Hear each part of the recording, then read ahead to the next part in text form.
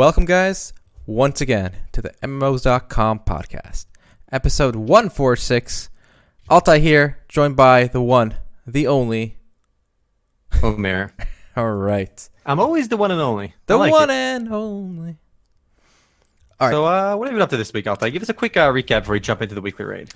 Well, I'm still here in Turkey. I took a little nap earlier today, so I'd be well rested for this time zone differential podcast.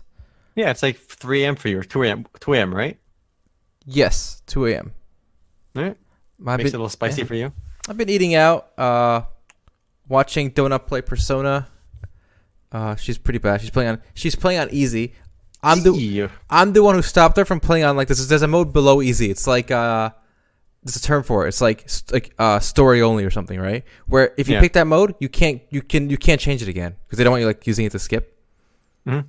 Yeah, but so she did not pick that mode. I stopped that from happening. Good choice. Choice. It's too embarrassing if she picks that one. Exactly. But yeah, besides that, just been chilling. Cool. What about you? I've been playing Final Fantasy 14, as you probably guessed. A little bit less than usual. Been kind of waning down. I've basically gotten really good ratings on all the raids already done, like really good parses already. So I'm just kind of doing my weekly resets, which is going to be actually there's a weekly reset today. So after the podcast, I'll be playing. But over the last 2-3 days, I've been playing a lot of Rust. Something dragged me back in. Rust. The game. You call that game, I think, the purgatory. Yes. So I've said Rust is the kind of thing like I would use as punishment for someone who has like to serve out his time before he goes to hell or heaven. Like 10,000 years of Rust. You just spawn naked with this rock. You know, you got to go through this process of gathering a few things, and you die and you start over again, over and over again. No progress, no nothing. Rust would be your ideal game all the time. And I say this because I've noticed something. I've always noticed this, but it's been drilled down into me again since I last played. It's actually the most toxic environment I've ever seen in an online game. More toxic than like PUBG lobby. More toxic than like League of Legends games where people are frustrated and losing. I played for like 6-7 hours yesterday, right? And I can't tell you, every single encounter I've had are people just yelling, "Fuck you, you faggot, come over here." Like just literally just yelling at you. And when they kill you, they're just like, "Ah, you fucking faggot, you suck at this game. Ah, you couldn't hit me once, haha." Like they don't even like kill you because you're on the ground waiting to die. And they're just yelling at you until your character dies. This must have happened like 30 times. I'm not sure if Rust is just a magnet for the most angry people in the world, or it's just the gameplay itself kind of makes people into angry assholes. By the way, I love it. I fucking love Rust. It's an amazing game, and I love like the raw toxicity, the raw like you can just the risk and reward, the loss. I think it's an amazingly fun game, but it's such a toxic environment, and I'm not sure if it's a game that pulls these people in or it just turns normal people into angry people. That makes me think. Imagine like those old philosophers were around. Like the one who thought like people's nature was like the noble savage, like people are good. Mm-hmm. The guy who thought people were bad. Like, do you think seeing Rust or like modern internet like arguments would change those ancient philosophers' minds? Probably, because maybe. I think Rust is a good example of like the unvarnished like side of humanity. Like I think honestly, I think there's that inside all of us. Yeah. Yeah. And we can just release it in games like Rust. There's definitely some philosophical discussion to be had for Rust and toxicity and whatnot, but we'll save that for later. That's true. We'll save that for later. So this weekly raid is a surprise to you, Omar, because I whipped it up as you were chatting with people during the pregame. I reused a banner we had, unfortunately, but the title is unique. So our Battle Royale games, the future of esports. I have been an esports skeptic for a long time. I still kind of am, but just I read an article this week about H1Z1, which is like the shit tier third rate battle royale, right?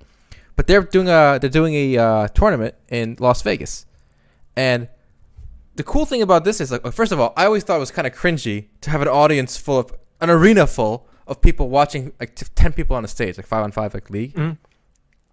It just didn't seem as epic, a soccer game is huge. It's a big arena, right, in the middle. Yeah. A basketball game is a big arena in the middle, So the MOBAs always looked weird to me, like 5-on-5 on this little stage, right, with this huge arena. But this game looks amazing on an arena. So if you do a battle royale, 100 players on an arena? That seems too much. Like you said, a soccer game is like how many people play soccer on the field at once? Like 20? I don't know, 25.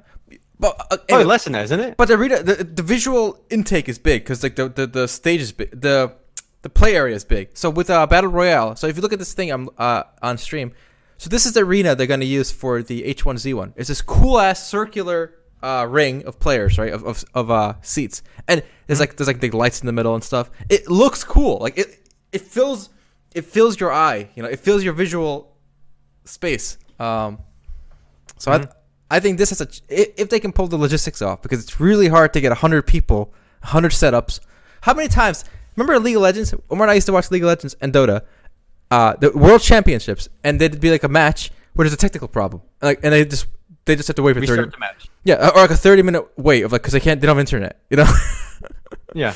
So can you imagine the multiplying effect of those technical problems? If you First of all, this is impossible. I've been playing PUBG like a decent amount over the last 2-3 weeks, and you cannot go like 3 games without the game crashing or some kind of bug or some kind of issue with the game.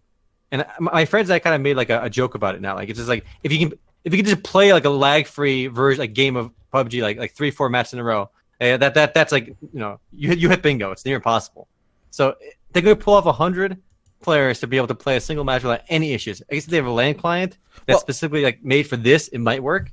Well, remember H1Z1 is a few years older, so maybe their client is PUBG, more. Yeah. Well, and I think PUBG is trying to get here too, and it might take a year or two from here. I don't know, and that's one of the issues I brought up in the weekly raid. And how ready is the hardware and software and logistics to handle something of this nature?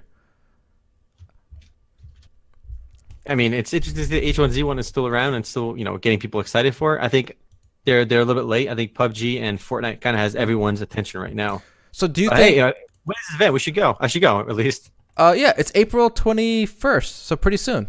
So actually, I don't know what day it is. It's April 25. It's already started. You might have missed it. Rip. Yeah. So this happened this week apparently in Las Vegas. I don't think this will save H1Z1. So don't get me wrong there. I think it'll be replaced by. It is replaced by PUBG and Fortnite. But if this was Fortnite, can you just imagine this kind of arena? If it works, I think it has a real chance of actually entering the mainstream. Because if you look at the player base for Fortnite, and especially in America and in Europe, right? It is at a level unmet by anything in the past, even League of Legends. Because remember, League of Legends is worldwide, and and the majority of players, the vast majority, are in Asia, China, Korea, Taiwan. Whereas Fortnite is as big as it is today, purely in America and Europe. Yeah, it's huge. Yeah, so if it can be an esports spectator sport, it has the backing, the people who know what it is, who can watch it, to really take it to the level of like basketball or baseball or something. You don't think so? I would love to see. I would love to see it happen, but there's something about spectating a game like I think I spectated 1 or 2 matches of PUBG, like tournaments. It's a very weird thing to watch because I don't know. It doesn't seem as exciting. But then again, the camera could always pan to like where things are happening and stuff, and it could make it exciting. But I don't know. I'm not sold on the concept yet. All right, let me try to sell you one more time. All right, sell me one more time. Okay, imagine this stage, right, with 100 people in a circle. Yeah. But and then when you die, the lights around your station turn red, and you hear a noise like and your seat moves under you, like closes under you, and you fall down a chute. You get thrown into an alligator. Yeah, that's trap door. You fall into an alligator pit. Okay. All right. Then I would watch. If you put the alligator pit in there, I would watch. And the camera's playing down there, and you can see a guy falls in, like alligators destroy them on camera. Oh, that would be mega hype. That is some real life battle royale shit going on. I would pay to watch that. That'd be awesome. All right. But you just sold me. I'm in. But think about it. Fortnite is so goofy anyway. Obviously, it won't be real alligators or anything. But before we leave the alligator pit example, would you compete in that game if you win? If you win, you win $1 billion. Would you compete? No, I would. I've only ever won like 3 games of Fortnite of like the 100 I played, or more than 100 I played probably. So I am not the person to compete against. I'm curious. Everyone in the chat, would you compete in a 100-player game of Fortnite or PUBG? And if you die in the game, you fall in the alligator pit and you die. and if you win, you win $1 billion. I'm curious. Maybe Wacko might say yes. Remember the only rule is you're playing not against you. It's like a solo queue game of everyone.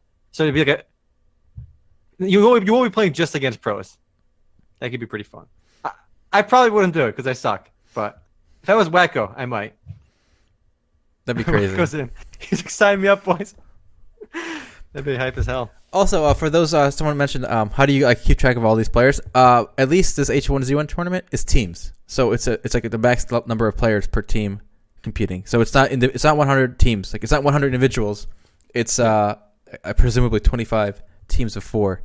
So it's a little easier to spectate that way because the 4 are always traveling together, presumably.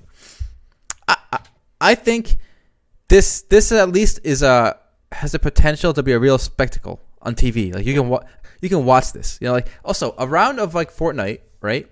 Takes what, 20 minutes, 30 minutes, right? Yeah, something like that. Yeah, they're pretty short. Yeah, I mean compared to this open-ended league game, especially Dota. Dota, I've been to multiple international tournaments for Dota, and a round time could be anywhere from 30 minutes, if the GG, to like an hour and a half. If you include the banning and picking phase, and that's it's too inconsistent. I feel the whole circle shrinking is, I think, a great feature for Battle Royale because it's always the exact set length. It's always the exact same length each match.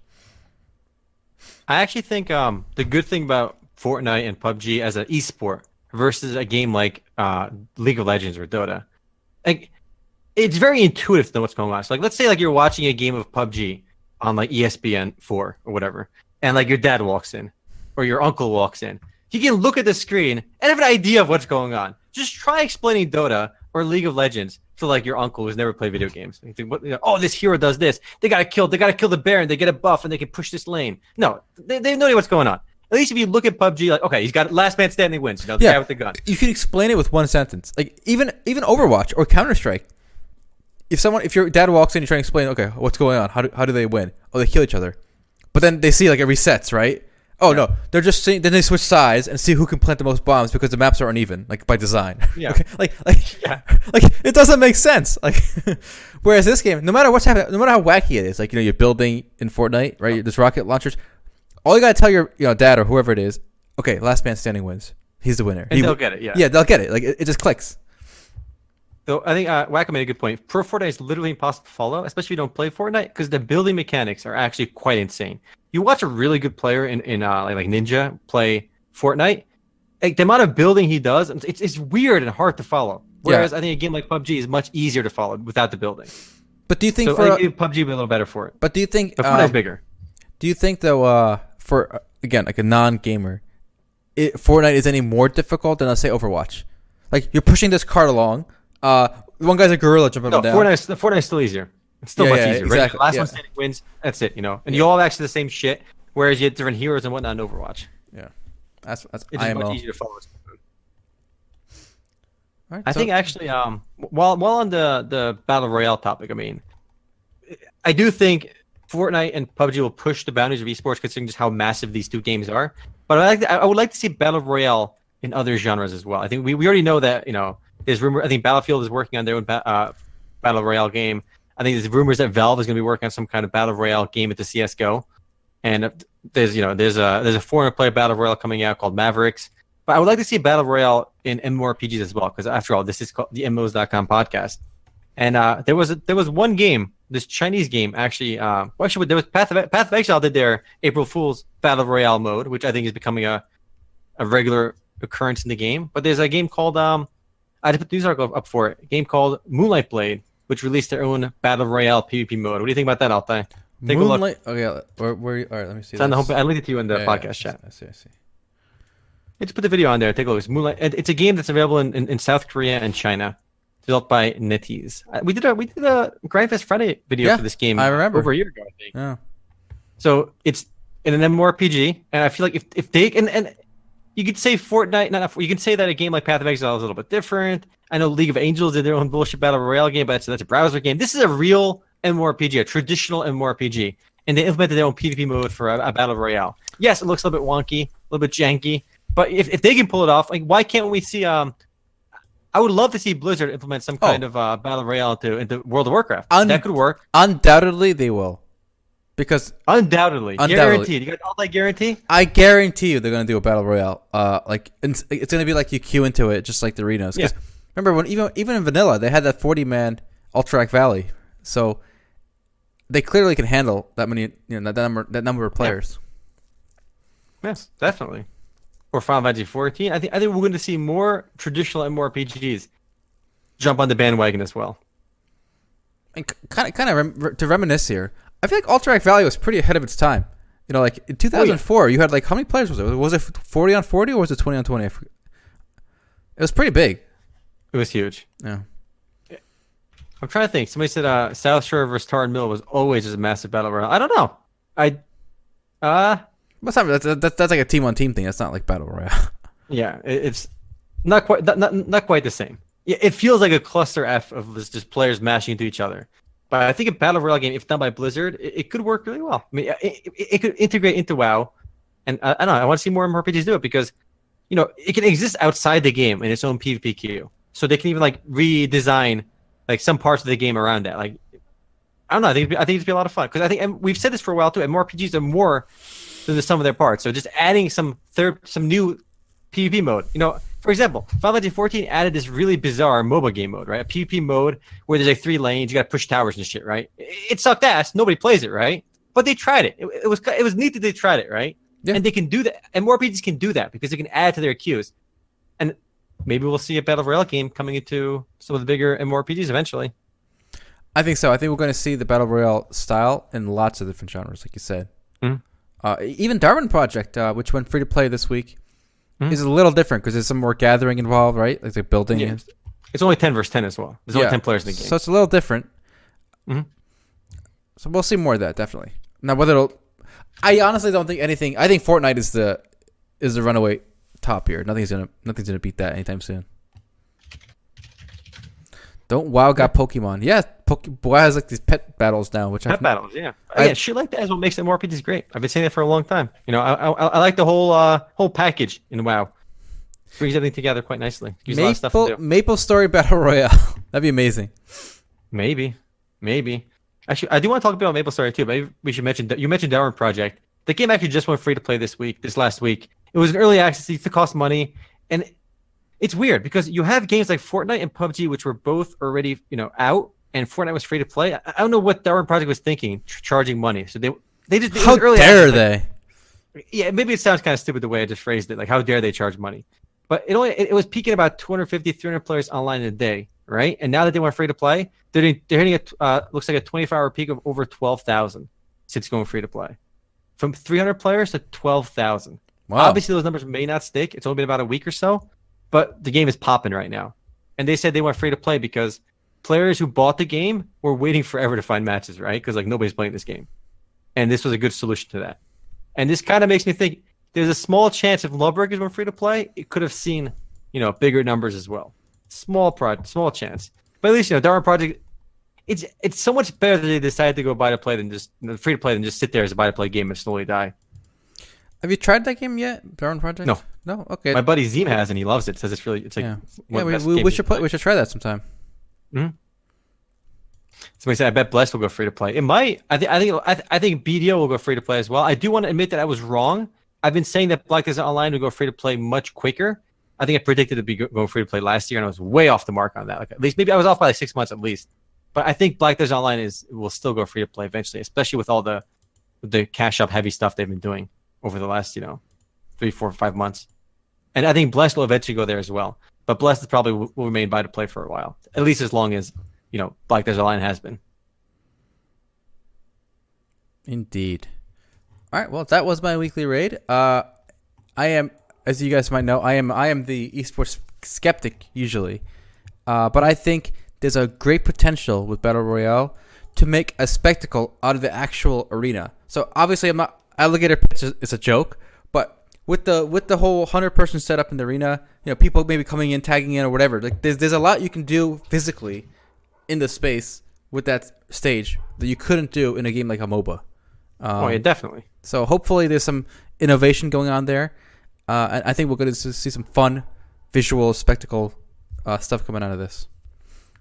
All right, I want to talk about MapleStory 2. We talked about it last week, obviously, but this week, actually just yesterday, MapleStory 2 sent out their closed beta invites. I'm curious, did you get yours? Did you sign up for it? I did not. No.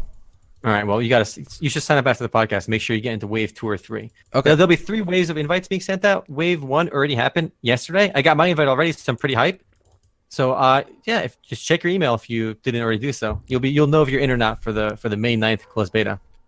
A few people already in our chat saying they didn't get their invite, sad face. Hopefully you'll get in 2 or 3. Is it is it non-disclosure or whatever, or can you? I'm pretty sure. No, I'm pretty sure it's open to everyone. So you just stream it. It'd be fun. I'll watch that. Yeah, I definitely will. Actually, I'm mega hyped for it. Mm-hmm. And actually, one of my friends sent me this picture from MapleStory 2 from the Korean version, saying like, "Holy shit, you can buy this for $2." And it looks like it's a player crafted item. I want to show it to you. Maybe not stream appropriate, but we're going to roll the dice on this one. All right, it's MapleStory 2, but it may not be stream appropriate. Really? Yeah. I'm clicking it. It's a hat you can buy for your character that's just like this hentai face. It's the Ahego. Oh, it's fine. You can't tell. She's just sweating, right? You know, she's sweating. She's just sweating. That's all that is on her face. It's just some sweat. Yeah. So I love the fact that players can import their own models into the game. Like that alone is really scratching that surface. Remember, we had this pretty lengthy discussion, I think at least a few months ago, about the next generation of MMORPGs. And how games have to be more reliant on player-created content. And I think MapleStory 2 is a great example of at least they're handling it well in one facet, like in terms of the social elements, in terms of cosmetics, and the housing is kind of all around player-created content. Yeah, I was actually shocked that we've seen so little of this in MMORPGs. Second Life basically was all about this, and we did see it in things like Minecraft and Roblox, but those weren't really MMORPGs, right? Yeah. So it's a really shame that we haven't seen it until a game like MapleStory 2 came along. So better late than never. I don't think we're ready to. I mean, not necessarily ready, but I don't think it's really been. We have the technology, or just we're not ready for maybe on the gameplay front. Where like all the gameplay is designed by their players, right? Because I know Neverwinter has tried that with their player created adventure system. It's actually a really good system for telling stories. Players create their own dungeons, their own narratives, their own storytelling throughout like an instance dungeon. And some of them are actually really good, but it exists in its own instance world, and it exists as a separate part of Neverwinter. Right? Neverwinter has its own main story quest with really good voice acting and story, and that exists kind of as a side thing. You can do whatever you want. I would eventually and in MapleStory 2, the game has its own traditional gameplay as well. The player created content comes in the form of cosmetics, where that's all done by players. So it's only doing it in one facet. So I know Neverwinter did it on the gameplay facet. These guys are doing it in the cosmetic facet. I think eventually. I mean, I want to see the next generation of RPG, the next big thing, the next World of Warcraft, essentially, I think, in the MMO space is going to be all player-created content. And again, it follows with Web 1.0, Web 2.0, Web 3.0, like where we are today on the internet even. Oh, man. You know, that's a good way to date yourself if you use the term Web 2.0. Like that when we were like in high school, that was like the buzzword. The buzzword, yeah. But that it still makes sense to me. Really? It conceptually makes sense. Look, Web 1.0, for those that are not old as fuck like we are, was basically websites created by people. Like MMOs.com is Web 1.0 actually, where all the content is created by some people, right? And then Web 2.0 is your Reddits, is your Facebooks, where it's more of a platform. User created. It's more a platform, and then the users create the content. That's entirely what Reddit is, but I actually find stuff like Reddit more useful than like news websites or like a lot of other websites. I spend a lot of time on Reddit, by the way, and I'm sure you do too, Altai. And I spend time on Twitter, which is again all user-created content. But MMORPGs and video games have outside of Minecraft, which by the way is still arguably one of the most successful like video games ever, and outside of like Roblox, video games are still very much Web 1.0. MMORPGs have kind of been like the players are kind of creating narrative in between each other, but it's always the world that's created for us by Square Enix or Blizzard and whatnot, or by Nexon. I want to see players make everything. I want the game to be the platform and the content to be made by players. And at least MapleStory 2 is doing it on the cosmetic front. I think that's very optimistic. And I think it was tried with things like Second Life, and it just didn't catch on somehow. I don't think you can hold on. You cannot compare whatever Second Life was. It was a hot garbage mess. In fact, even today, I challenge you to play Second Life and try to figure out what the hell is going on. I can't play it today, but remember when it came out, that was the generally accepted UI principles. You know what I'm saying? No. At no point was that generally accepted UI. That was if you play that game, I challenge anyone on the stream to go download Second Life. There's a free, you can play for free, by the way, and just try to like figure out what the hell is going on, and try to like get close from people and put it on. It makes no sense. It's unintuitive, and it's unbelievably bad. In fact, maybe we can't do it for Grindfest Friday because it's banned on Twitch. But I want to like sit down with you and watch you try play Second Life. It's actually atrocious. It might be worse than Final Fantasy 11. I was about to say everything you're saying can also apply to Final Fantasy 11, which was a pretty mainstream MMORPG when it came out. Mm-hmm. So I think it's just a matter of the age of these games. Like EVE Online and Star Wars Galaxies were both what you're talking about. No, right? they are no. Why? Neither of those games come even close to as poorly designed UI. No. As I mean, they're both kind of like 2.0 in terms of the narrative is entirely driven by players. No, but still, so much of the world in games like Star Wars Galaxies and are just designed by the developers, right? Mm-hmm. Oh, ideally, my ideal like next generation MMORPG is going to be the company basically creates assets and lets you use those assets, like the Unreal Engine or like Unity Engine, but all the framework for the game is already built, and players are just making their own zones, their own areas, in an easy to use way. And obviously, that's easier said than done. No one's done it yet, but that's the ideal, I think. Where the reason behind that is so obvious. It seems like you can never make an online an MMO like as perfect. There's just so much shit you have to do to make an MMO, and if you can crowdsource that to everybody playing the game already, it could truly be something amazing, rather than just one company working on it. It's very idealistic, I know. Yeah, but this has been the dream for MMOs, I think, for me. Well, to kind of bring you back down to earth, the one technology that has the slightest possibility of moving the technical scope of MMORPGs forward is Spatial OS, right? Mm-hmm. And this is something we've heard about for years now, and not much has come of it. But there are more projects down the line that are trying to use it. So, Omar, you linked me this video earlier today. I'm going to play it. Yeah. This is a game that was announced over a year ago now, right? I remember. I believe so. Yeah. So it's January 2017. Hi everyone, welcome to the mute this guy. So this is Fractured. This is this guy is based in Italy. He's a former developer at Link Realms, which shut down, by the way, this year.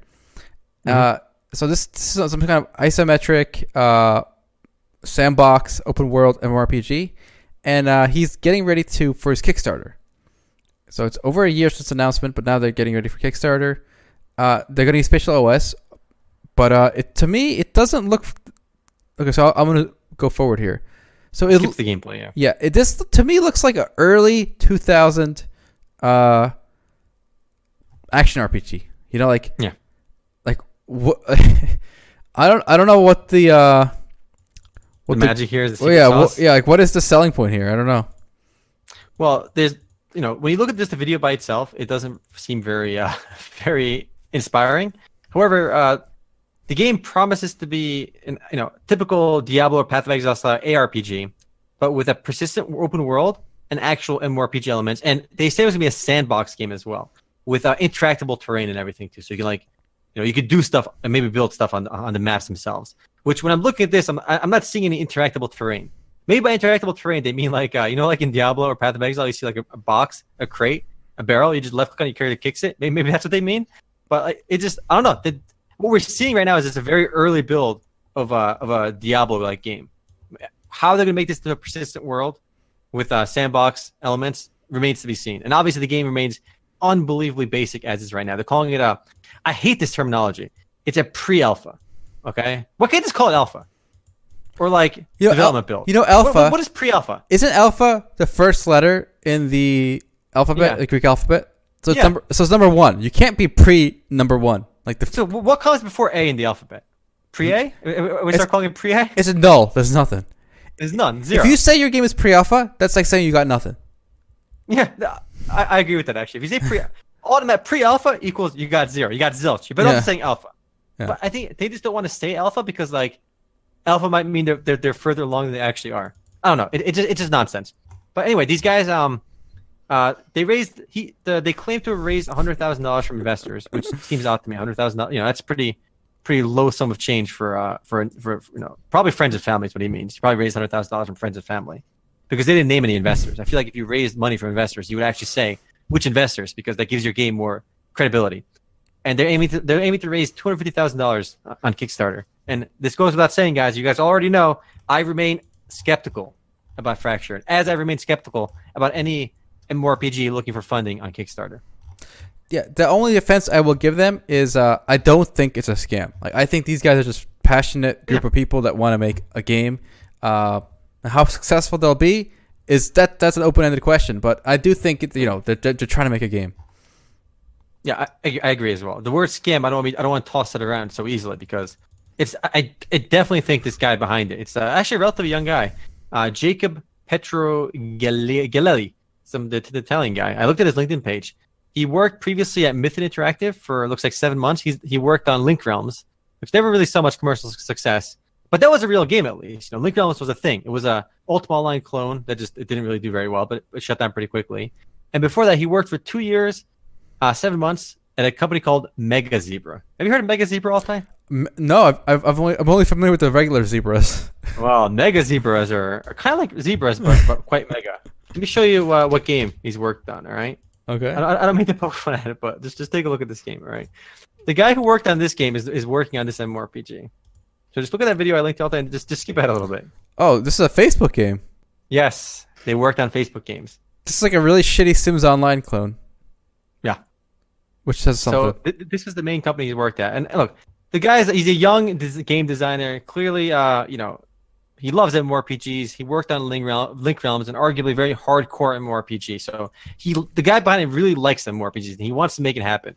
It's just that I don't think there's much, he's got some experience in the game industry, arguably more than the guy who did Chronicles of Elyria. At least the guy who did Chronicles of Elyria was like independently wealthy, and the guy who did Ashes of Creation was independently wealthy. I mean, they have net worth of probably like over $10 million each. They've both made their own money, and they've been around a lot longer. The fact that he's so young and he's trying to raise money on Kickstarter, that also is a bit of a red flag. And from what we've seen in the video, it's very, very, very early. So I don't recommend you go ahead and back it. I do recommend if you're interested in isometric games, maybe just keep tabs on it. But I say save your money. All right, here's what I don't get. And again, I just saw this video today. And when did it come out? I think it just came out today, right? It came out today, yeah. I don't have the details yet, obviously. So take it with a grain of salt, what I'm saying. But what that we are seeing in this video requires Spatial OS. Like this game is built on Unity. On the website it says Unity. Spatial OS is the whole seamless cloud server thing that a lot of games are now building themselves as like. Basically, I feel like Spatial OS is being used as like a sprinkle of magic dust to like say your game is going to be amazing. Like Chronicles of Elyria did it till they ditched it.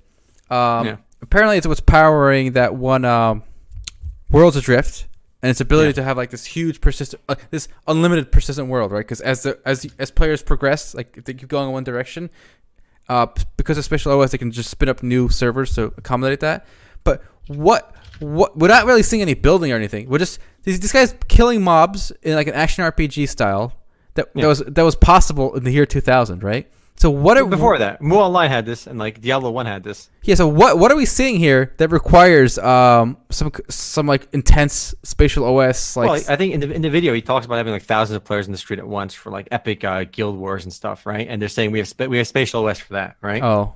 But what really kind of nags me is at the beginning of the video he says like, we have a team of 7 people that have worked on this game in the course of like 7 months, and we're going to do some amazing stuff. And we have promising to have persistent world, sandbox elements in an ARPG. He's saying the reason we can promise all these ambitious features is Spatial OS. Like this is like the big mystery tool that's going to make our game into something amazing with like such few resources. And it's the same exact thing, if I remember correctly, is what Chronicles of Elyria's head honcho said as well. In their Kickstarter campaign, they said basically like we can do all these amazing things that we want to do because of Spatial OS. It's our secret sauce. It's going to make us make this game so quickly and so amazingly. And obviously now that we know Chronicles of Elyria is no longer working with Spatial OS, they ditched all that.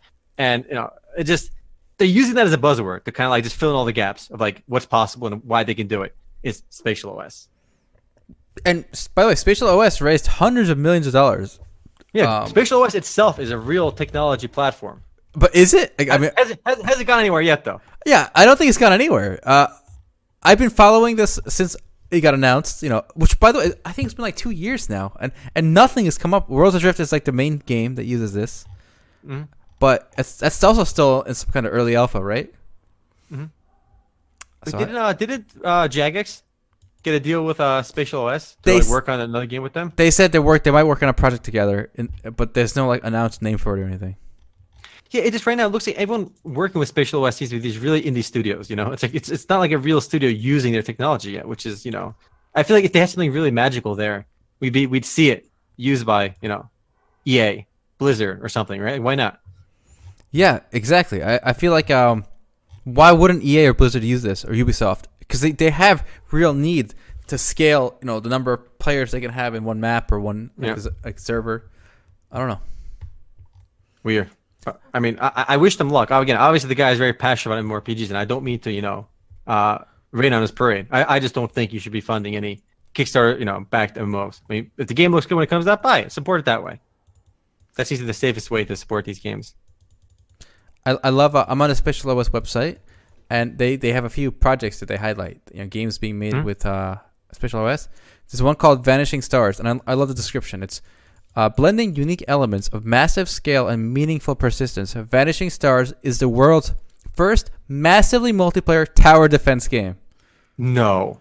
Massively multiplayer tower defense game. Hold on. There are people that don't like our use of the word MMO. Yeah. I'm curious. Are they going to be pissed off about the word massively multiplayer tower defense game? MMOTD is going to be a new acronym. A new category on MMOs.com. The MMOTD. That actually sounds like, I like tower defense games. They're fun, like, you know, games you play on your phone or on flash games, right? But like, how is the MMOTD going to work? I'm gonna Google the name of this game. Is it like 10,000 players building towers to stop like the line of units coming? It's revolutionary, poggers. I like XenExile's acronym instead. MMOTD. That's fucking amazing, XenExile. I love it. I do. I agree. Tower defense games are legit fun for sure. I'm just curious what an MMOTD is gonna entail. The future of tower defense games. Omega Law. So you powered by Spatial OS, boys. Oh, I made the foolish decision to click into one of their trailers, and of course it's just art renderings. There's nothing else. Look at this gameplay, guys. Look at this gameplay. Look at this. Look, let this video play in the background. This is what I hate the most. When games like show off shit like this. Real talk. Not a single player cares about this art bullshit. All right. Never does anybody want to see this garbage. We want to see gameplay, actual gameplay, not nonsense or pre-scripted nonsense, pre-rendered stuff. We want to see someone playing the game. That's what we care about. And this video is like the perfect example of the most useless kind of video. Oh wait, give that a dislike. Give that a dislike. All right. I demand a dislike. Is this the game? Is this out? This looks awful. This kind of looks like what's that Total Annihilation game? The new one with the newish one with the planets. Yeah, we bought it, didn't we? Yeah. I forgot what it's called though. This kind of looks like that. It does actually. Planetary Annihilation? Is that it? Something like that. Yeah. That's it. We played Planetary Annihilation. This looks like a shitty like browser or mobile version of Planetary Annihilation. Yeah. At least we're seeing gameplay here now. Yeah. Looks like Spore. Looks like Alpha. Yeah, I mean, whatever. They're doing something with Spatial OS apparently. That's the spiel over here. Yeah, I don't get what this has to do with Spatial OS, but there I'm not quite sold what the MMO elements are right now. I see like a one-on-one battle going on over there, like a traditional tower defense game. I'm not seeing the MMO elements at all myself, but this looks like an RTS to me, not a tower defense. But yeah, what do I know? I'm not an MMO tar. Discover the new generation of ass clownery. Look, at least you gotta give them props for like trying to make an MMOTD. All right, it's something a little bit different. Is there any other genre we can MMOify that hasn't been like MMOified yet? I like the term MMOify. MMOify. What about? I'm sure that they probably already have an MMO chess, where it's just one giant board and everyone controls one unit. You spawn as one unit. I don't know. It should be like there should be an MMORPG that like with classic quests, like you kill rats and like a 3D world with quest givers. Mm-hmm. You start as a pawn and like at level 10 is like a job change to like a rook or like a bishop or a horse. Yeah, and then a rook and then a queen. I don't know. Drift City actually. Somebody mentioned Drift City in the chat. Drift City is actually, I would say, definitely one of the more original MMO kind of games out there. It's like this, I guess, Grand Theft Auto online, but with a cartoony MMO look. It was kind of fun. Drift City was on EG. Then They were at least original. I think there's isn't there an Ubisoft kind of racing game that's out right now? Yeah, it's coming out, or if not, it's already. I forgot what it's called. It's a racing MMO. And we wrote the news on MMOs.com, but I forgot already. World of Speed, is that it? Maybe. Well, that sounds like one of them. Sounds like one of them. But I do think we need to see some more original stuff in MMOs. Actually, think about original stuff. Somebody mentioned in the pregame, Eden Eternal. Do you remember that game by any chance, Altai? I do. It's one of those. It's by the Taiwanese company. X-Legend games. X-Legend, yeah. But they had like this pretty, I would say, revolutionary class system in that game where, like, just this one feature alone, I think it's a defining feature of the game. And it really, I just thought like was a really good idea. The way it worked was, you start as like a novice character. I think you pick one of like 4 base jobs, right? I haven't played this game in years, but your job level and your regular level kind of level up independently from each other. So you have a base level and a job level. And then once you like reach like level 20 warrior or something, you can unlock a knight, right? And you can start leveling a knight, which starts back at level 1. And then you can level up a knight, and then you can go back to like an archer, which is one of the base jobs, and level that one up as well. So you can have all these classes under one character.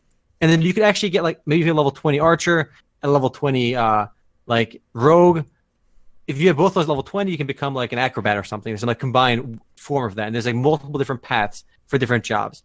I remember playing that. I had so much fun with it because it's just unlocking all the classes was really, really fun. I mean, maybe the classes weren't balanced, but this idea of unlocking advanced jobs was awesome because job advancements I always thought was really fun, unlocking new jobs. And just having those job advancements mixed with other classes in order to unlock like combined jobs was mega awesome for me. And I remember just playing this game a lot, just unlocking all the jobs and trying to level them all up at once. I'm just kind of sad we haven't seen any other MMORPG do that. The games that you have this kind of system, like Final Fantasy 14, there's no interplay between the jobs. They're all separate. I think that kind of first of all, I agree. It's a great concept. It's a lot of fun, but I think that kind of was sacrificed at the altar of balance. So that's one of the casualties of this drive for balance. But does anybody really care about balance in MMORPGs? Yes. I feel like if you're playing maybe League, I don't. Playing you don't. CSGO, but people do. I would say I play MMOs quite a bit. I've always thought like just fun is the most important part about MMOs. And the beauty about balance, it doesn't make sense either because Final Fantasy 14 is a separate system for PvP where like all the abilities do different things in PvP. And I'm sure WoW has their own adjustment for PvP as well. So PvP is kind of balanced differently anyway in like a lot of MMOs. So it's weird that we lose these fun concepts to balance in PvE.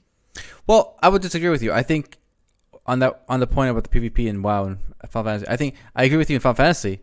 PvP is this totally separate regulated thing, right? It's regulated to a separate arena. But when WoW, I can't speak about WoW today. But when WoW Vanilla came out, it wasn't the way you're saying. It was PvP was intertwined from the origin of the game, like the whole faction. Yeah, that's true. So it's not. Beginning. Yeah, so it was. But the way it exists now is different. Probably. I haven't played it. I am looking forward to playing Battle of Azeroth, by the way, but it's in August. But when Vanilla came out, it was certainly intertwined.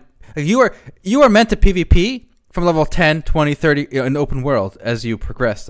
So with other factions. So it was definitely designed with that in mind, with the balance in mind. I just feel like the classes need Eternal. I am kind of sad that we never saw other MMORPGs really experiment with the classes the way Eden Eternal did, and even just like job switching, just being able to play other classes. You're bored of playing a mage, go play something else. I thought it was really well done. It wasn't a perfect game, but it was neat to unlock all the classes like that and play them. I'm playing a video of some gameplay from Eden Eternal, and this actually reminds me of Flife. Actually, that's the first thing that came to my mind. It's got the bright look on it too. This game has a pretty fun emotes as well. I mean, maybe that's why I remember this game so fondly. There was a caramel dancing emote. This game's emote game was on point. It's no Final Fantasy 14 emotes, but the emote game was definitely on point.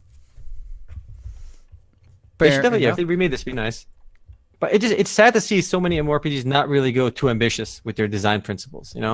We could talk about like the big games launching now, like Aaron Bless.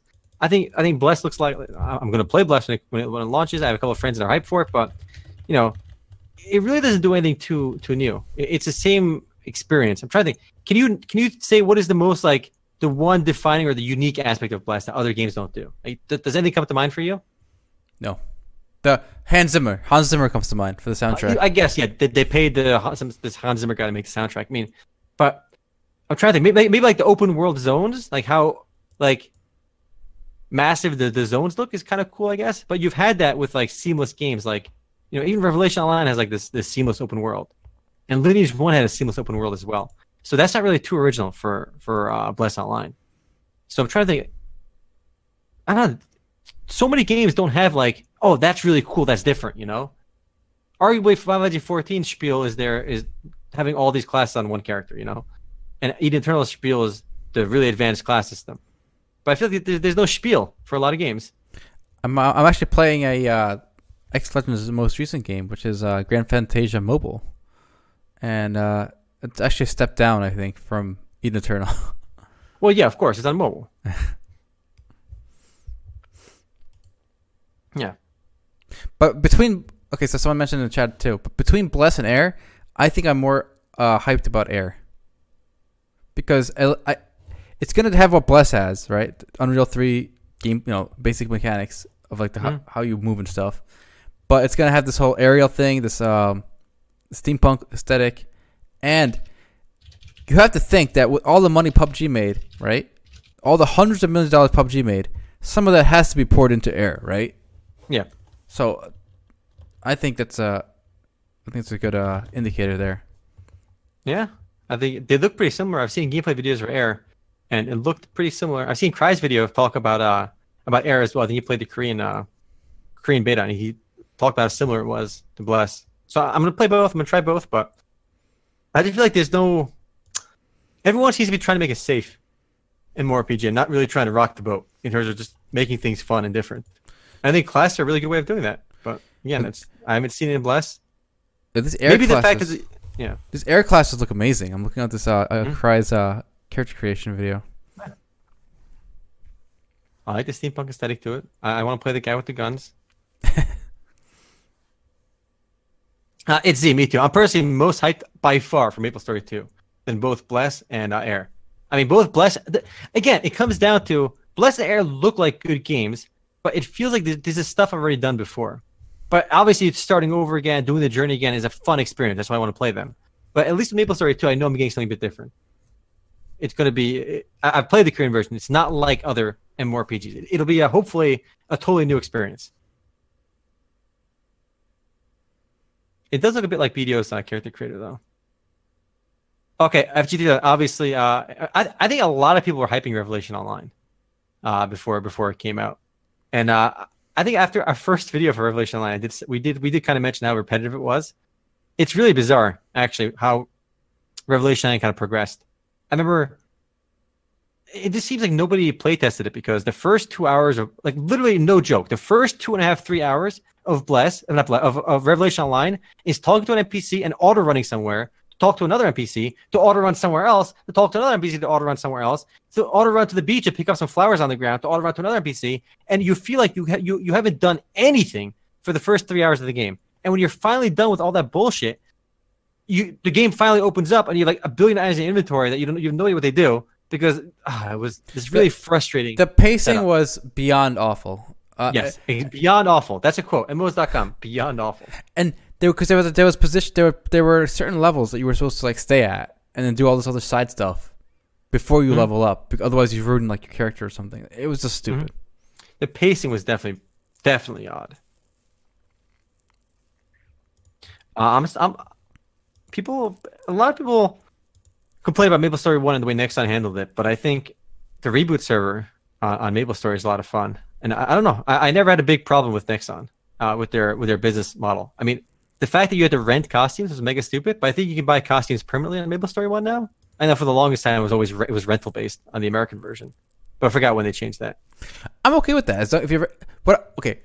Well, speaking of Nexon, what I was not okay with, I believe in combat arms, you could not own guns, like the premium guns. You had to that was bullshit. You had to rent them.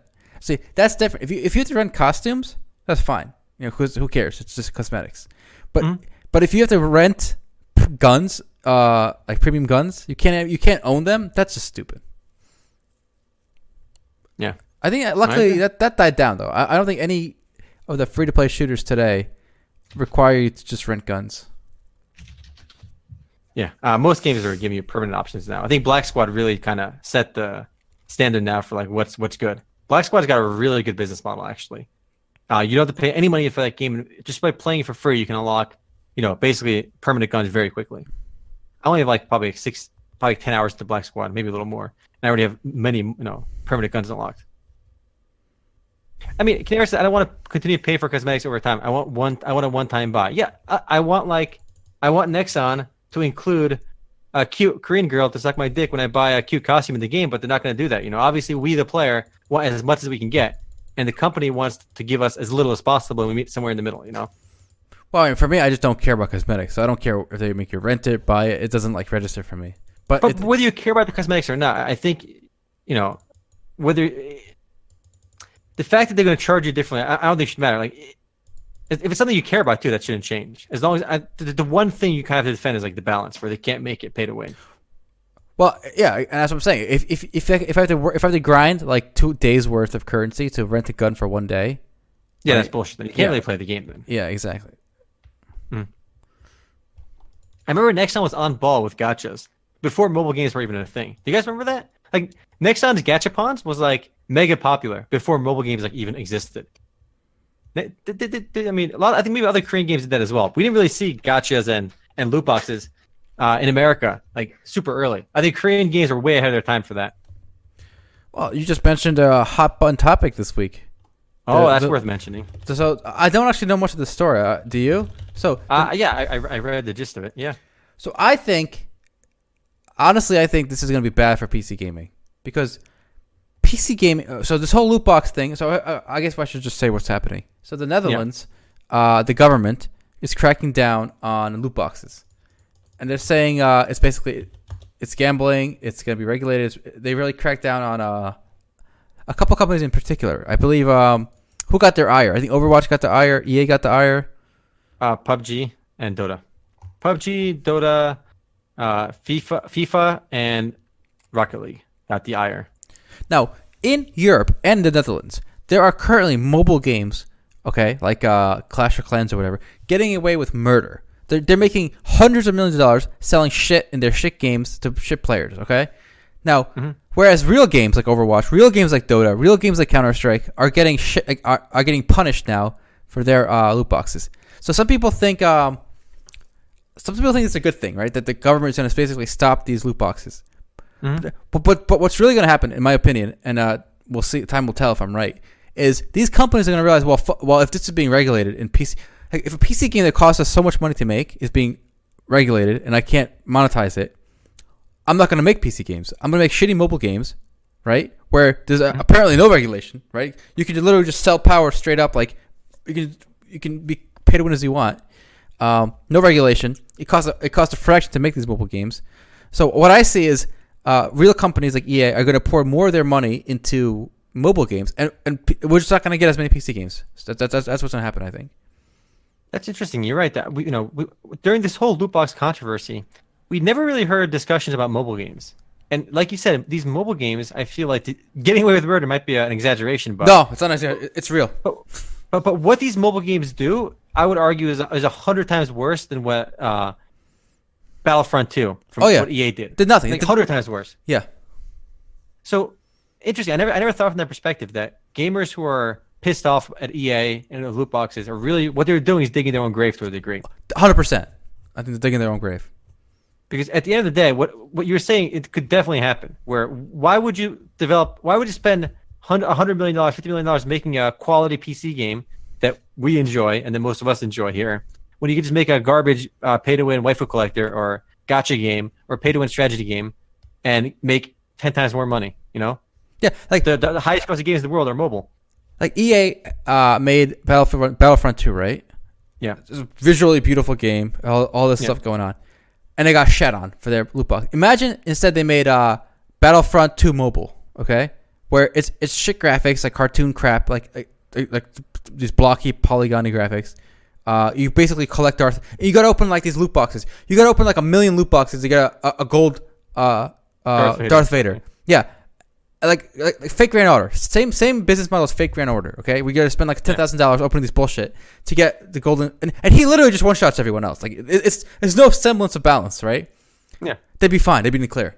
There'd be no regulatory lashback. there's no lashback when these mobile games do the shit they do. I mean, Yeah. the drop rates too are insane. Like, I remember when Nintendo, with the Fire Emblem Heroes, the drop rates for 5 stars, I forget what they were. I think you wrote an article on it. It was like 6% or something. I don't. The remember. drop rates for basically the rarest characters in Fate Grand Order are like 1%, which is insanely low. It's one of the lowest of any gacha game. They make over $1 billion a year, and I haven't really heard any like outcries to regulate these games. Yeah, that's what I'm saying. So I think I wonder why they decide. Here's my guess. This is a guess. I think PC gamers are older, right? So they're in their 30s or like late 20s, like us. Like I'm 29. I'm guessing a lot of PC gamers are my age or older, and people my age and older, basically, we work, we vote, and we're like in like I guess the middle class of a society. We're not kids. We're not ignored like kids, right? By politicians. Right. So me complaining to my politician, who's probably my age, maybe he's my former classmate in college, right? He's gonna listen to me. Whereas mobile gamers are just no one. It's just that's the default now. Being no pay to win. Yeah, it's like a pay to win is like default in mobile gaming. Yeah, I mean it's sad, but not that what's weird is I don't see a problem with Overwatch's loot box system or the loot box. And here's a spiel of the article, by the way. The Netherlands was regulating them as gambling because I think the reason why PUBG and it's weird because League of Legends got a pass, which is weird because League of Legends has their own loot box system too now, which operates essentially the same way the one in Overwatch does, right? But I can understand why PUBG and Dota 2 got maybe targeted because the items you can get in those games and the loot boxes you can actually sell directly for Steam Cash, right, on the marketplace or via third-party websites. Literally get US dollars for them. So if you're willing to just open a box with the click of one button on Steam, you can open a loot box for CS:GO and sell the items for US dollars instantly on a website that buys those skins for cash. So you can literally it's a form of gambling. Like literally, that is no different than gambling if you do it that way, right? So I understand that perspective, but I don't Overwatch where you can't like transfer those why items. Did Overwatch get blamed? I don't understand. I genuinely don't understand why people are shitting on while Overwatch got targeted and League got ignored and other games got ignored. It's really League is doing the same shit that Overwatch is doing, but League, I don't know, maybe they have better lawyers. I don't know. They presented the case better, but there is a distinction to be said for CS:GO and Dota 2, the way the marketplace works, the way those items are tradable, the way League and Overwatch works. I just had a revelation. Let's go. Revelation Online. Here we go. Let's go, Revelation. Let's hear the revelation for Revelation Online. Here's why League got the pass. When I opened League client, I actually patched the League and played one game like last week, just for fun. Okay. And I remember they had loot boxes now, right? Which I didn't know about. But they had these blue shards, like blue essence, right? Yeah. It's a little confusing. I wasn't like I didn't know what was going on, so I just ignored it. Mm-hmm. And I think that's what saved it. If you open Overwatch, right, there's literally a section where you can see the box and buy the boxes. Like a screenshot I'm showing on the screen right now. It's very obvious, right? And this is why Chinese games obscure things. There's like 20 currencies that build on each other and like they do stuff. It's to obscure the fact it's gambling. So if you're like a 50-year-old regulator looking at this game, you launch the game, you got no fucking clue what's going on. It's all just blabbed to you, right?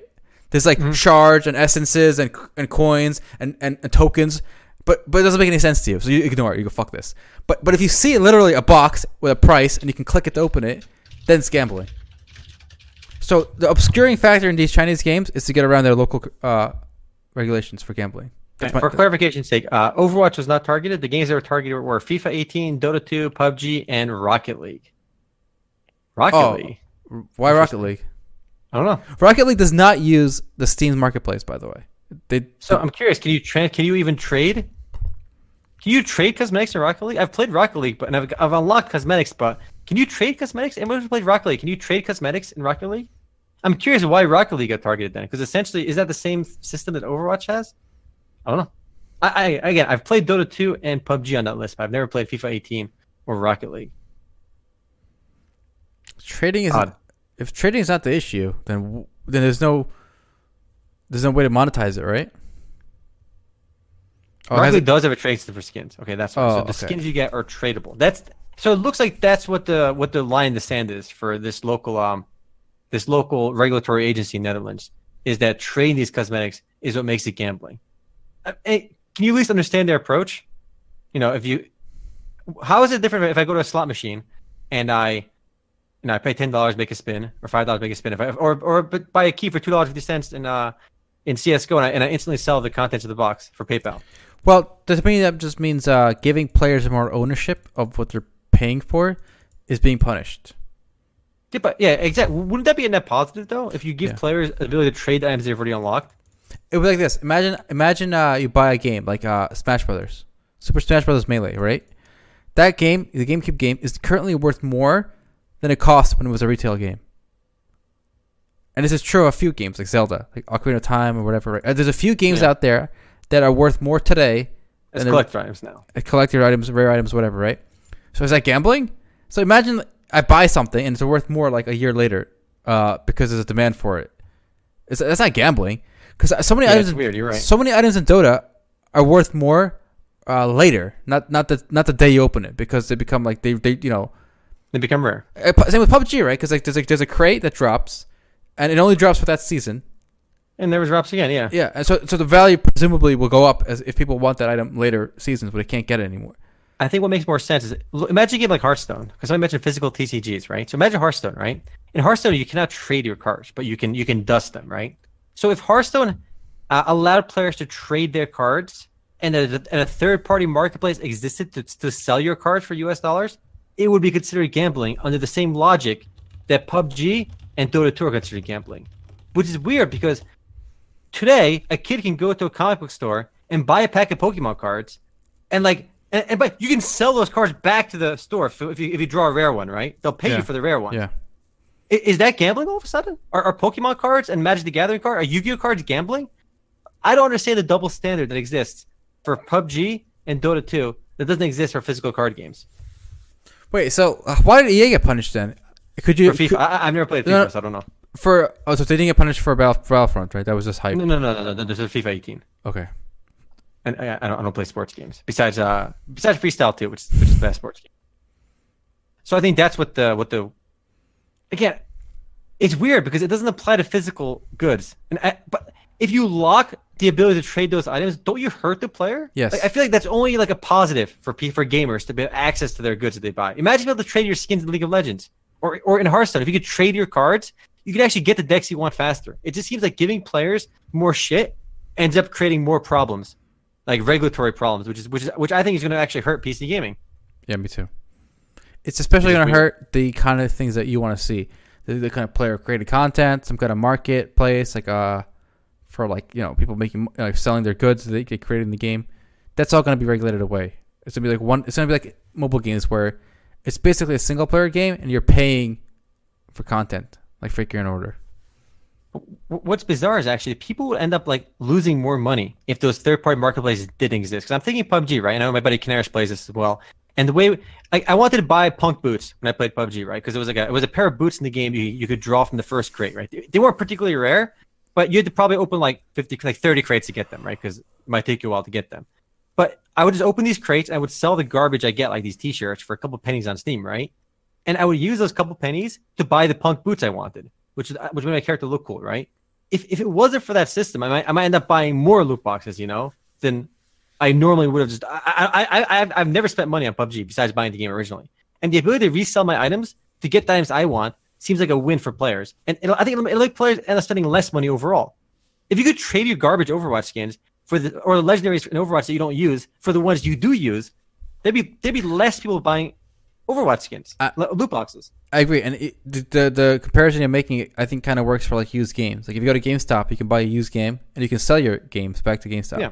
But why companies like digital copies, like on Steam, is because there is no possibility of resale, right? If a game is registered to your account, you can't sell it to someone else, which is bad for players, but good for the companies. I mean, ultimately, look, we do look at this from I would like both sides, but I feel like I look at the most on the player side, and I feel like if PUBG and Dota 2 close off their Steam marketplace, it's a net loss for players overall, because that seems to be the problem. Because so far it looks like no authority has a fundamental problem with loot boxes themselves. That was never the problem. It seems like the gambling element, which is created by the third-party marketplace, is what makes it gambling. So at the end of the day, we might get shittier products with less we can do with them. I've said this before in private, off like stream. I am almost certain that the Steam marketplace will be shut down in a couple of years. It's too big of a liability. There's too much money. Imagine, I bet you right now there are drug dealers using that to move millions of dollars around. Well, right? Like, don't you think so? Like with those Counter-Strike skins or whatever. I don't know. Dota maybe. Items? I think so. I feel like you can use Bitcoins for that or something better. Well, which is why Bitcoin is also being targeted by government. Yeah, it would be unfortunate to see more mobile games. I prefer my PC games, but you know. All right, what do we got now? What do we got next? Nexon acquired the studio behind RPL. Some minor industry news. Have you heard about that? I did. Apparently, they want the engine because RPL was probably on a custom engine, and they want to make more games with that engine. RPL is maybe RPL will come out in America now. Who knows? When we played RPL, yeah. When did we play this? It was a while ago. Oh, it's been a while. We played the Korean version. This is another one of those games that you would think in 2018 or the 21st century games would come out sooner worldwide after their local release, but this game has been out in Korea for a while now, and there's still no English release announced. Mm-hmm. So do you think this will come to America now? It's possible because this game actually came out in. They announced a Russian release like this year. Like a Russian version came out in the last few months, right? And the studio behind it, so that's the first thing they left the Asian their home market of Korea. I think it might be down in Japan too, but the first thing they left the Asian, basically East Asian market. So because they launched in Russia and now Nexon bought them, Nexon's been saying for the longest time, for like the last 2 years, they want to boost their revenues that they make in North America and Western Europe. They want to get their games more in America. So this might come out in America as well. And the logic being that Soulworker seems to be doing pretty well. The game still gets over 3,000 concurrent users on Steam alone. Well, it's only on Steam right now, which is pretty decent numbers considering Closers and Critica come nowhere near that big. I just from looking at your first look again, the visuals are so much more pleasing to my eye than Soulworker. Oh, they're beautiful. Yeah, they're so pleasing and so smooth and crisp. There's something about the engine, or it runs unbelievably smooth as well. Yeah, it runs super smooth. It looks a lot better than Soulworker and Closers to me. I think Soulworker looks pretty good too. So I think it looks much better than Closers. But I think Soulworker looks pretty gorgeous. I guess when I say it looks, I don't mean like the graphic like oomph. I mean like the fluidity, like the smoothness. The fluidity is there. It's buttery smooth, and I think people should give it a try if they haven't played it. If you have a Nexon Korea account, which you can buy from MMOs.com. Yeah, we do sell them on MMOs.com. There's a link to them on the. Actually, what's pretty remarkable is with the announcement of MapleStory 2 coming out, a lot more people are searching Google for MapleStory 2, and people are so eager to play. They're buying MapleStory 2 Nexon Korea account from us on MMOs.com. Our sales of MapleStory of Nexon Korea accounts have went through the roof in the last 2 weeks. We sold a ton of those accounts. So how much do we sell them for? We sell for $20. $20, guys, to try all your favorite Nexon Korea games. Buy now. Don't wait. There you go. That's our little infomercial there. Let's see what else is happening in the MMO space. Lost Ark. There was an interview for Lost Ark. I think they said they were gonna be coming out in Korea this year. We have a Korean release date. Might be an open beta release date or not, but something's happening this year for in South Korea for Lost Ark. Though there's no word on an American release. If I had to guess, at least 2 years, 1 or 2 years after the Korean release. 2 years. So, 2020. It's a game we've all been hyped up for a long time since we initially saw that trailer, but we gotta wait a bit longer, unfortunately. And Lost Ark is still on our list of highest rated games. Can you believe that on MMOs.com? Of like user rated games. It's always been on our top 10 for like the longest time. And the game's not even out yet. People are, I don't know, people are super hyped. But to be honest, remember when I saw that 1 20-minute trailer for Lost Ark, I remember I ran into your room, I got you, and we watched it again together because I was like, this is amazing. Yeah. That's what hype trailers can do to you, you know? Yeah. Of course, we gotta wait a bit longer for that, but it's out of reach for now. Lost Ark is like the Elon Musk of MMORPGs, all right? Never quite delivering. Just hype. I got a uplifting story. All right, let's hear it. Let's hear some uplifting news. Okay, so this week, Ben Brode left Blizzard. Okay, he was the head of the Hearthstone team, And I didn't know much. I've seen his face in all the trailers, right, or their developer diaries or whatever for Hearthstone. But I didn't know his story, so I read this article. Polygon published it. This guy, in 2003, he was a pizza delivery guy, and he was delivering pizzas to Blizzard. Okay, wow, because he kept ordering pizzas a lot. And then he, obviously, probably loved games, and he applied for a game tester job. He's a Warcraft 3 game tester, so at the bottom of the rung, right? From there, he worked his way up to be a game designer for Hearthstone, and then the lead designer. So this guy literally went from within 10 years, he went from 15 years actually. In 2003, he was delivering pizzas to Blizzard to the lead designer for Hearthstone. That's impressive. And Hearthstone, we cannot underestimate the game's success. The game made over $400 million last time we got revenue data from Super Data. $400 million. The game is probably bigger now than it ever was. But a guy that was from pizza delivery man to being a designer for Hearthstone to being the lead designer is actually an incredible story. That's like the nerd story that's gonna keep everyone, like all the college dropouts, like super hyped that like they can still make it. Yeah, this is definitely the rags to riches story here. He left to he's working on his own game now. We don't know what kind of game it is. Like he hasn't announced if it's a card game or not, which presumably, if I had to guess, probably maybe a card game, but some kind of video game. I wish him the best. He seems like a good guy. But how does an aspiring game designer or somebody that wants to get into gaming who has no, as a college dropout, like how do they get into this? Like people read about this guy's story, but like it doesn't help them get there. Like how do you do it? I doubt you have any particular insights on this, but what do you think? I think it's a grind. So what I would if you want, first of all, what do you want to do in gaming? Do you want to be an art guy? Do you want to be the sound guy, the designer, developer? These are totally different jobs. If you want to be a designer specifically, I would suggest you start by learning a game like D&D and being a dungeon master. It's and don't run like the standard what do they call it? Like the Neverwinter Nights campaign. Make your own campaign, make your own classes, and go from there. And run some people through it, your friends, and get their feedback on the things you design, the features you design, the classes you design. And then from there, that's much more approachable than a video game. You don't have to worry about the programming. It's all basically pen and paper. It's something you can do right away. A designer doesn't do programming. Yeah. So don't worry about the developer. If you want to be a developer, like a programmer, that's equally valuable, but it's a separate skill set. And then from there, work on a board game, a card game. Go from there. I think it's probably easier now than ever before because of one reason: modding. If you can make your own game on Gary's mod, for example, or even like think Warcraft 3 custom maps. The guy who made Dota on Warcraft 3, IceFrog, he literally has a job now at Valve, and he's probably worth like tens of millions of dollars, if not more, because of what he's made with Dota 2 over at Valve.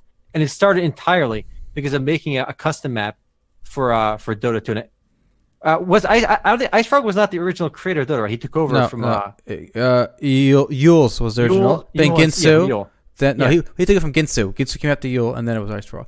But a more recent example is Brendan Green from PUBG. There's a great. He's on. I watched the H1 I think it's called podcast where Brendan Green was on. He basically this guy was not a programmer. He was just a guy.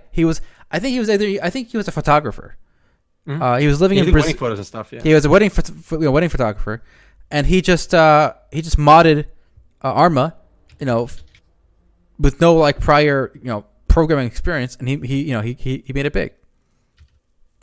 And his story is actually amazing too. He started with Arma, and now he's arguably one of the biggest games in the world is PUBG, and he is he's not a game designer per se, but he got started with just modding. And we have tools now. You can mod Skyrim, you can mod Gary's mod, you can make maps for StarCraft 2 if you want. And you can do all this without. And Minecraft is a beautiful example now too. What kids are creating with Minecraft, like a lot of the aspiring, a lot of the big game designers in the future might be coming from Minecraft. Because how much shit you can do in Minecraft, it's open ended. Undoubtedly, yeah, I think so. Yeah. So it's probably easier now than ever to really get into that space in one way or another. And you could do it in an easier way than before, with all the modding existing games. Or Roblox, another good example. Not that any of us have particularly made it as a game designer, but or anything like that. But this seems like to be the route. And I talked to my friend Shirley about this a lot too, and she actually always says that if you want to get in, Shirley she was a designer for Riot Games, and she made Lux, she made Pantheon. I think she made a couple other heroes and did a lot of balance stuff at Riot Games. She was there pretty early on, and stuff like designing board games and card games were actually mega important because you can understand the fundamentals of design when you're making games on pen and paper. And she still runs D&D games, like role playing all games. the time. She's huge into Dungeons and Dragons, and that level of thinking of making your own campaigns, of building worlds and designing systems is what essentially goes to the game development too. And again, everything I'm repeating, I've heard from her in previous conversations, and I feel like she's got some credibility to talk about it. Yeah. Yeah, there you go. That's how you do Rag to Riches, boys. Or you just deliver pizza to Blizzard, come up with some great ideas, and make it happen. Indeed. Altai looking. I have my nightlight on. Omar hates this thing, but I always Altai uses Flux. I hate it. Well, it's built into the built-in one. Yeah. Yeah, nightlight. It's it dims the blue light coming from your monitor. That way, you stay nice and healthy and sleep well. Or so. No, you look super orange. Real talk. Altai looks super. He looks like Trump. All right, super orange. I'm channeling my president. Okay. Yeah, there you go. Not a fan. Not a fan of the orange. Even at nighttime, I'll close my blinds even, and I'll have my lights blasting in my face, but I'll never turn on Flux or the night light. Okay, I will recommend everyone on Windows 10 click the little bottom right notification window thing. Don't do it. It's a trap. There might be a button called Expand, and you can turn on something called Nightlight. Right click it, go to the settings, and play with it. It's very useful. All right, we're running out of time over here, but we can talk a little more. We can talk about a little more about the purgatory that is Rust if you want in the post game, because I've been hyped for Rust. Yeah, I want to hear your war stories because there's always funny. It's good stuff. All right, so we will call it for YouTube. Thank you for watching, but we will stick around for Twitch. So stay with us. All right, later for YouTube.